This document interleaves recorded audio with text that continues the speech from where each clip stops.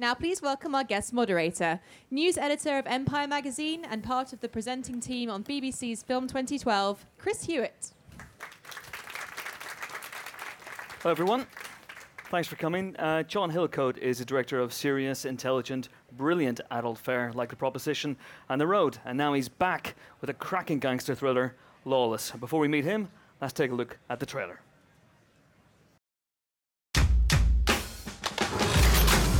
You'd like to come for a ride with me sometime. I know who you are. Oh yeah, who's that? One of them Bond Ramp boys. My daddy says you boys are the worst thing ever to hit Franklin. You tell your daddy I said hi. We got a chance to make a good stack of money here. Pure corn whiskey. The White Lightning. Come on, Forrest, see you dance. I ain't dancing for you two. Come on. It's impressive. I respect you, Brian Cranston. You want any more of this stuff? As much as you can bring me. That's $2,000, minus my commission. Look at you, swanning around like you're Al Capone. This here's a new special deputy. You've been brought in from the city. You want to work it out so everybody can do some business. If that's all. I'm the one who's going to make your life real difficult from now on if you don't toe the line, country boy. I'm a bond around. We don't lay down for nobody. Those men that attacked you, they work for dangerous people. There's a feeling around these parts that these Bondurants is indestructible. You have any idea what a Thompson submachine gun does to a mortal?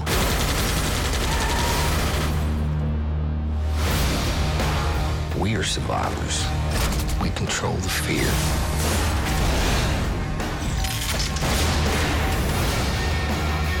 This is a war they're waging. You ain't gonna survive. It is not the violence that sets man apart. It is the distance that he is prepared to go.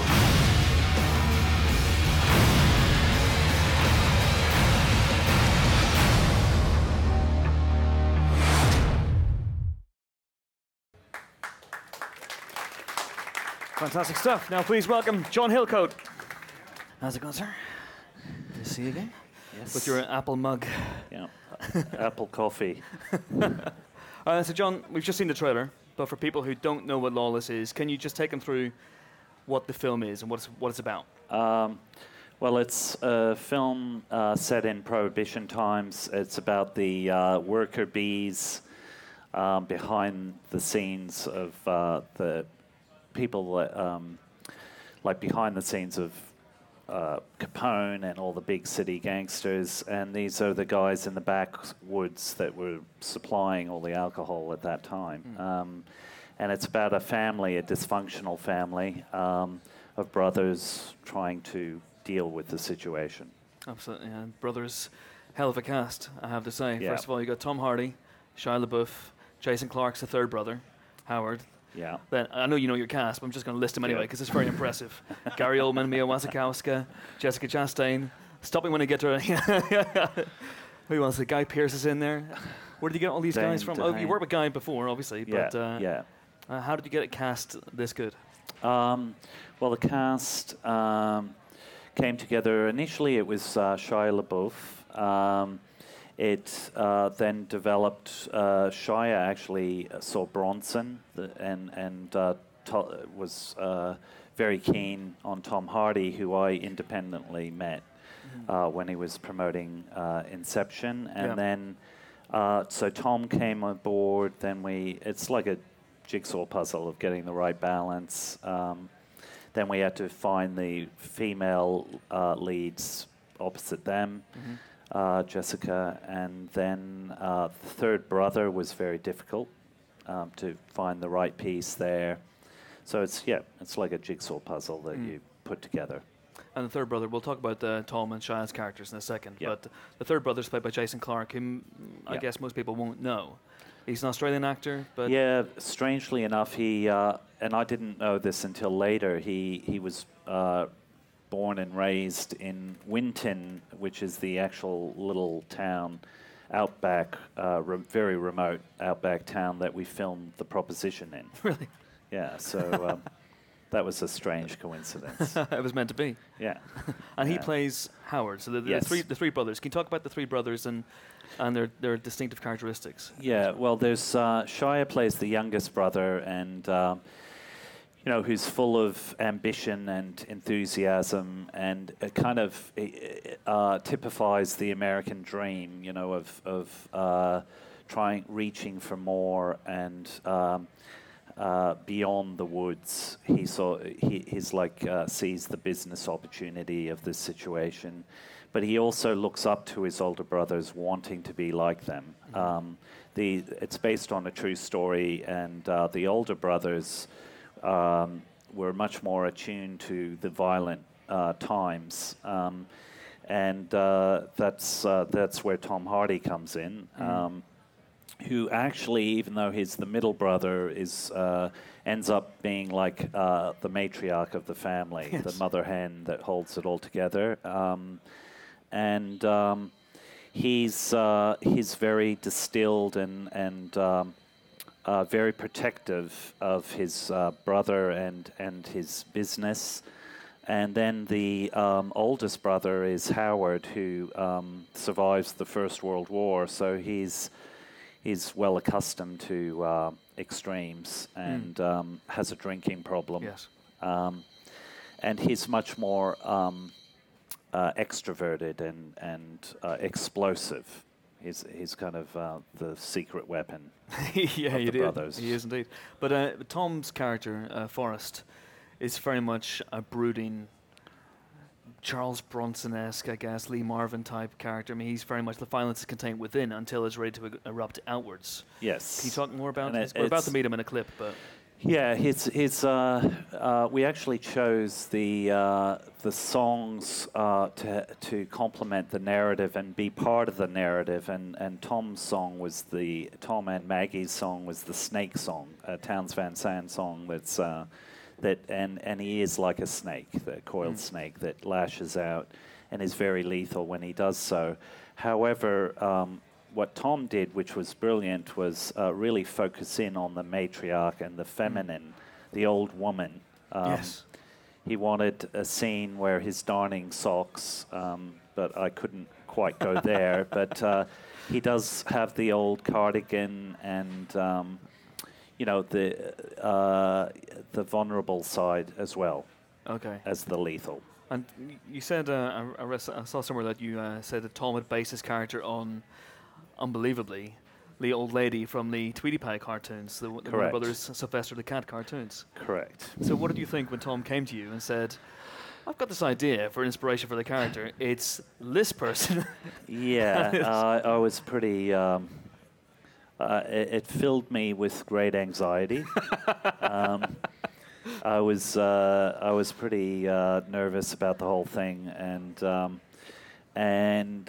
yet it was, as I say, it was very audacious, and it really paid off.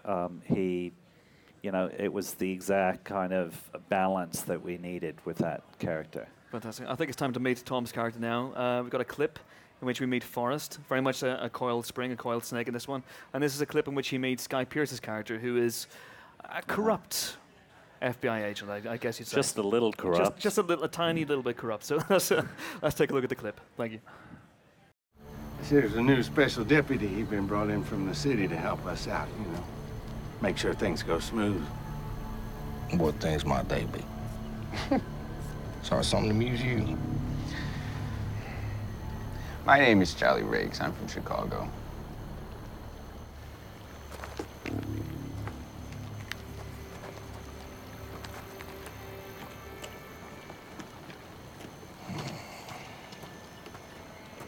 Pete, who the hell is this son of a bitch? Me? I'm the one who's going to make your life real difficult from now on if you don't toe the line, country boy. Don't you ever touch me again. Ooh. I like that. The unstoppable force meets the irresistible object, I guess. Guy didn't have any eyebrows. No, that was another alarming thing. Our cast kept coming to us with alarming ideas. Yeah. and thankfully everyone paid off, and he was very much keen to to really break out of the more nuanced performances that he's done over the years. We talked about Jimmy Cagney and those larger-than-life Chicago mobsters at that time. And there was a lot of corruption at that time. It was the biggest crime wave in history at that point. Because again, this is a real character. This is a guy who actually existed in real life. But we brought certain traits that to heighten that character. Those that know Nick Cave and his love of suits, and jet black hair. Although that's a little secret that I shouldn't be sharing. But too late. The dye products. The haircut was actually based on photos from the time. Okay.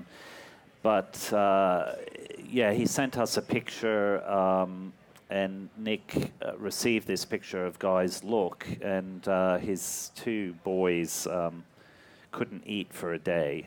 So we thought, we're on to something here. It's not bad at all. So as a director, what do you think? Has there ever been a time when an actor has come to you with an idea that seems too outlandish? Yes, and then I mean, can you talk about I do. Yeah, I Yeah. mean, it is. It's all about balance, and I do. With this cast, it was actually a wonderful experience where I feel like I've gained another family. The collaboration really was. It was very intense situation. We had very limited time to make the film. It was very ambitious film to make, and but they really rallied, and and their ideas. So they were very enthusiastic, and there were things. Look, Tom didn't get to darn the socks. It's a give and take situation the whole time, but there was a level of trust, and it became a great collaboration between all of us. And was there a worry on your part about balancing that sort of larger-than-life aspect that, say, Guy and Gary Oldman, who's in about 3 scenes, but he's fantastic in those scenes, and they're very larger-than-life characters, and then everyone else is playing on a very realistic level? Were you worried about how they blend together, those styles? Yeah, I mean, it was like I had that conversation with John Hurt in The Proposition, and we talked about Cagney, and it's not about the size, it's whether there's a truth to what they're, if they're convincing in their bigness, because there are larger-than-life characters. They do exist, and especially in extreme worlds like what we're talking about, and where suddenly there was just this wash of money and corruption and illegal activity on such a scale, and there was extreme poverty and a divide between the rich and the poor. Yeah. So all of that was a cocktail that created pretty explosive characters. But it's all about whether, I think it's just whether they're truthful or not. Gary Oldman, deliberately, we were referencing those gangsters that we all love. And actually, Jack is not only idolizes his older brothers, but he also idolizes the kind of symbol of the iconic gangster. So we needed someone to fill those shoes, and Gary was the perfect person, and I actually think he's remarkably understated in that role. Well, it's an amazing. His introduction is amazing, and very very OTT. Well, that wasn't understated. But true. But it's in the trailer as well. There's a scene where Gary basically walks in, shoots a bunch of people in a car, and walks out again while winking almost at Shia LaBeouf. Can you talk about that scene? Well, because again, it was great intro. It's actually based on a story of this guy who rolled up into these. This was during the Great Depression, and he just rolled up, and the Tommy gun was around at that time, and they weren't afraid to use it. So it was but we also deliberately had this scenario as a symbolic kind of representation of that kind of iconic gangster that we all love. So Shia, in a way, is like the audience, you know, or at least that was the intention, that these guys just, you know, they're pretty impressive, and they do all this stuff that we kind of like to only see from the safety of our seats. Yes. And but there's also another side to these guys which comes out in the film. Absolutely. For a film about three brothers, and they have a very strong nemesis in Guy Pearce, it would be an obvious temptation to turn the film into, for want of a better word, a sausage fest. But you haven't done that. You've made sure that the female characters are very strong in their own right, and there's two main female characters. Okay, can you talk about that? Yeah, well, what we loved about, again, it came from the book, but what we loved about these relationships is that the character of Maggie is actually stronger than any of the brothers, and she kind of debunks the whole legend of these Jessica guys. Chastain, and that's Jessica Chastain. And they're two sort of damaged people. Tom plays someone that can't articulate his feelings and has all this pent-up emotion, and they're two damaged individuals that come together in a very unusual and affecting way, and that was enormously exciting for Nick and I, that relationship. And then Mia Wasikowska was the antithesis of that, of young, innocent love, first love, very gentle and sweet, and we just love that contrast between the kind of brutality of the times and the situation, to have those rich relationships. It's hard to find, you know, for those sort of genres, gangster films, westerns. It's hard to find strong female parts, and it's always tough. I wish I could do more, but to have Jessica on set with all these alpha males was just fantastic, and I'll always try and get a strong woman in there. How did that change the dynamic? Oh, it completely changed the dynamic. And it reflected, actually, offset became a reflection of onset. You know, there's a respect and a strength in Jessica that everyone kind of, she was the strongest there. And it kind of, and Shia and Tom had this interesting relationship where Shia, you know, initially, it was almost a coming of age of dealing with this immense force of Tom Hardy, and it was very sweet. Shia would show up on the days when we weren't shooting to watch Guy Pearce do his work. Guy and Gary Oldman have always wanted, for at least a decade, wanted to work together and finally got to do it, but never got to never in the play same a scene. Maybe another film. Who knows? Yeah. Who knows? I was just going to cue up the scene actually in which Forrest meets Maggie for the first time. So this is Tom Hardy meeting Jessica Chastain. Are you Forrest Bondurant? Or Maggie Beaufort?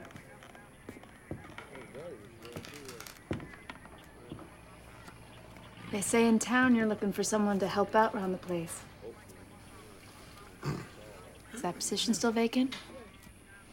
Forgive me for asking, but what's a lady like you want here? City can grind a girl down. Gets to a point where you start looking for somewhere quiet.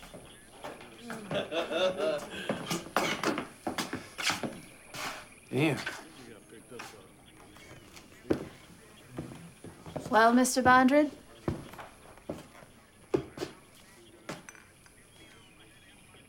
Do I get the job?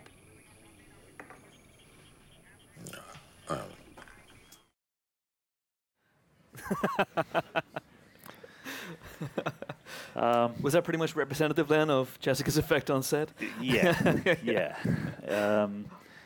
And there's, I mean, these brothers, until she arrives, they kind of have a good thing going, and they feel like they're invincible, and they believe their own myths. And the film, that was one of our favorite kind of ideas in this film, really, is that because we saw it like a very American story that about America as a nation that feels that it's invincible, and no nation is, and these individuals felt that they were invincible and immortal, and as we all know, no one is. So so it was great, and Jessica's the key to, without giving too much away. No, absolutely. And again, without giving too much away, you play with the idea that Tom Hardy's character in particular is immortal or unstoppable. He seems at times to almost have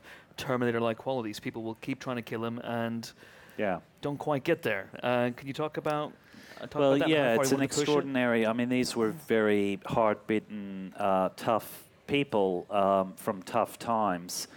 And we actually... I mean, even in the novel, there's incidences that happen to this character that...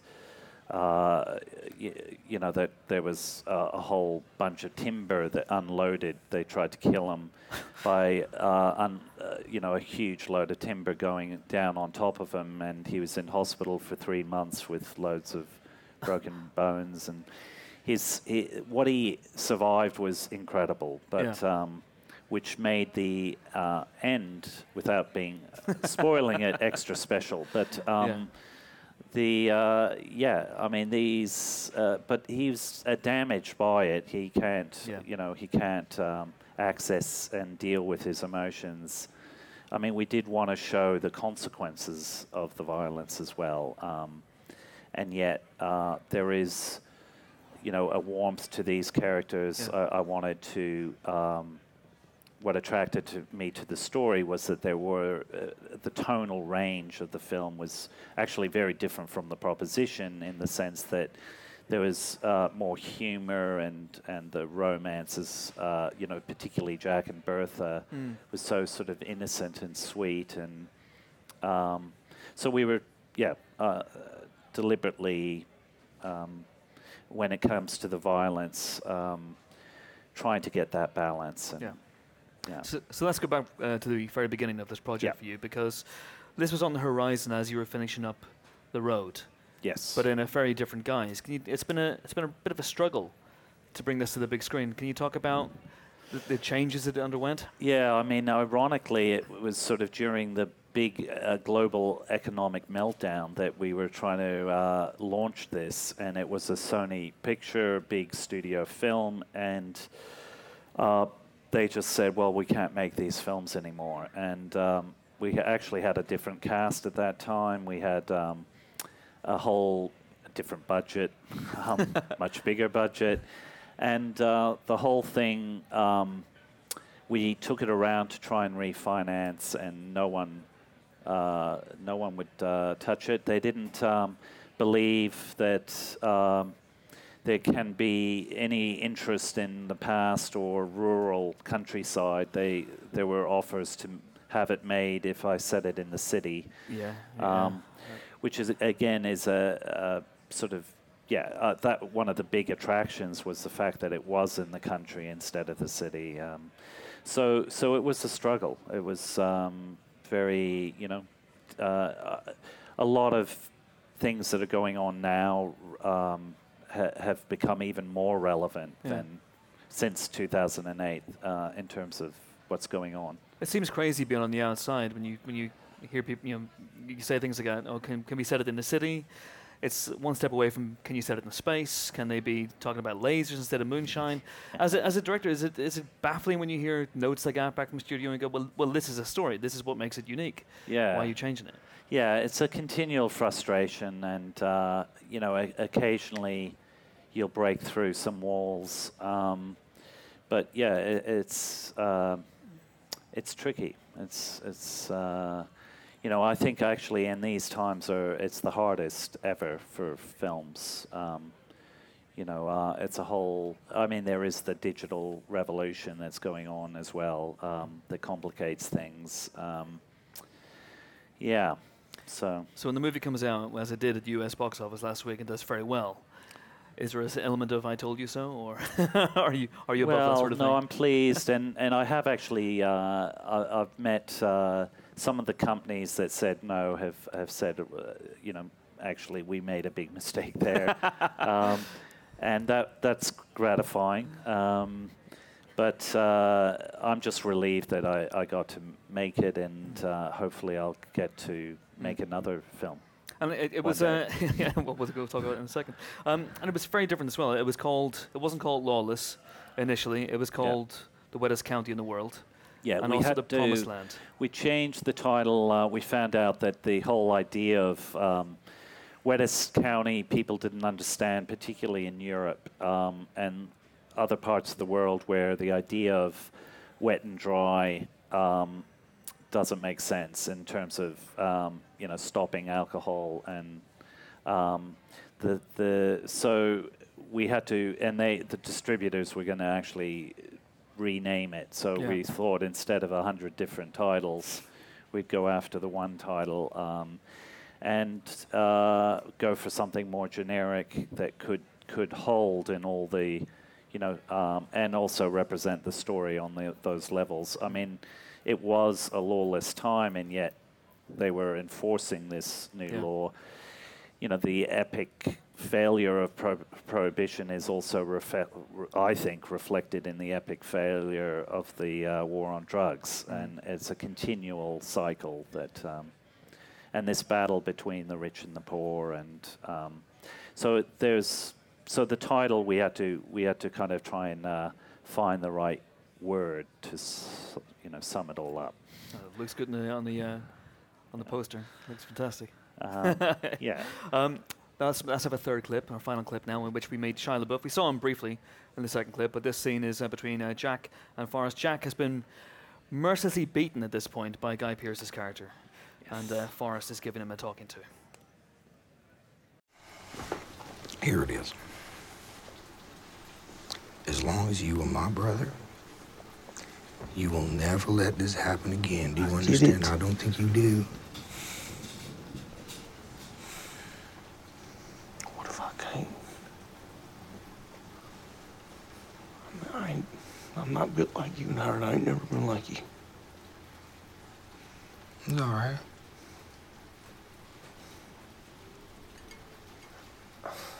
Jack, it is not the violence that sets a man apart. All right, it is the distance that he is prepared to go. Jack, look at me. We are survivors. We control the fear.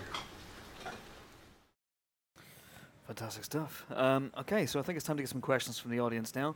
If you have any questions for John, put your hands in the air. Yes, please, ma'am. Oh, hi. I had two quick questions. My first question I wanted to know is where you shot the movie, and the second question I wanted to know how you became familiar with the source material and sort of when in development process you came into the film. Sure, we shot in Georgia. I mean, I would have loved to have shot in Virginia, where it's set, but in America, unfortunately, the way it works is the rebate states dictate where your film's made, and but we did a lot better shooting in Georgia than Michigan, which was on offer because that was the first. But it would have been Michigan in the winter. It would have been The Road Part 2. So Georgia was great. It was actually in around the area that John Boorman made Deliverance, a great film, and yeah, it had part of shared that history of moonshine and prohibition, etc. So and then that came, it came as a book to me by Matt Bondurant. Basically, Matt Bondurant was sitting in his house and he noticed a pair of brass knuckles hanging on the wall, and he asked his father, you know, what those were, and he said, "Oh, those are your great uncles." And he thought, "What, you know, huh?" So he looked in. So he wanted to find out about his family, and did a lot of research, and and that's how it became a book. And then I got a hold of the book and took it to Nick Cave, and that's how it came about. So you wanted Nick Cave as a screenwriter. You worked with him before. You guys go way back. Yes, and what's great about Nick is we talk about the music while he's writing the script. So, and in this case, we got the kind of iconic singers of Nashville, Emmylou Harris, Ralph Stanley, and Willie Nelson, and there was this whole music approach that Nick and Warren Ellis, Nick's collaborator, in the music, and it was sort of like punk meets country. It was quite a clash, though, as you can imagine. But it resulted in a really great soundtrack, I think. It is fantastic. We've got time, for two last questions. Yes, please? Shia recently spoke about his resentment for the studio system. Now, I guess it's sort of being his first film, which really come out and started doing indie films. Do you share his sort of... No. I mean, it's I haven't been caught up in that franchise thing that he was caught up in. I understand where he's coming from. As he explained it to me, it was he just couldn't bear acting or reacting off of a green tennis ball, because that's what they do. I don't. I mean, I have heard of filmmakers that have had great experiences with the studios.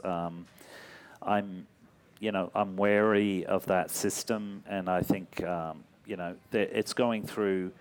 What's encouraging is this new technology is shaking them up so dramatically that I'm hoping something good will come out of that.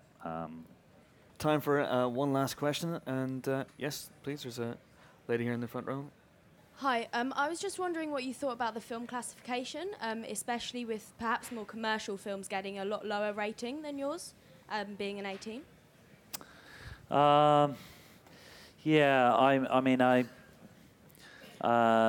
Ideally, I would. I kind of don't. What I would mind more is altering the way I approach violence in order to get that lower rating, because I feel a great responsibility and take violence very seriously. So I like to show it as a very unflinching way, So and you see the cause and effect. You see the physical damage, the psychological damage. I don't. So I kind of. And I don't believe that whole argument of violence in cinema is it's the chicken and egg. That it's a hot potato, particularly in America, with ratings and the influence of films. But I think there are much bigger issues there. In terms of people that need help that aren't getting the help, and then they seek I don't ratings. I understand why there should be ratings, but I don't think one should change the intent of the film just to get that rating. It's a bit of a Yeah, it's a tricky one. Big topic. Yeah, big. I could go on for hours about violence in the cinema, but that is a big topic. Indeed. Sadly, that we don't have hours. I think we don't have any minutes left at all, actually. So I'm afraid that is it. Sorry if you didn't get your question asked. Thanks for coming. Lawless is out on Friday, and please give it up for John Hillcoat. Thank you. Thank you. Thank you. Thanks. Pleasure.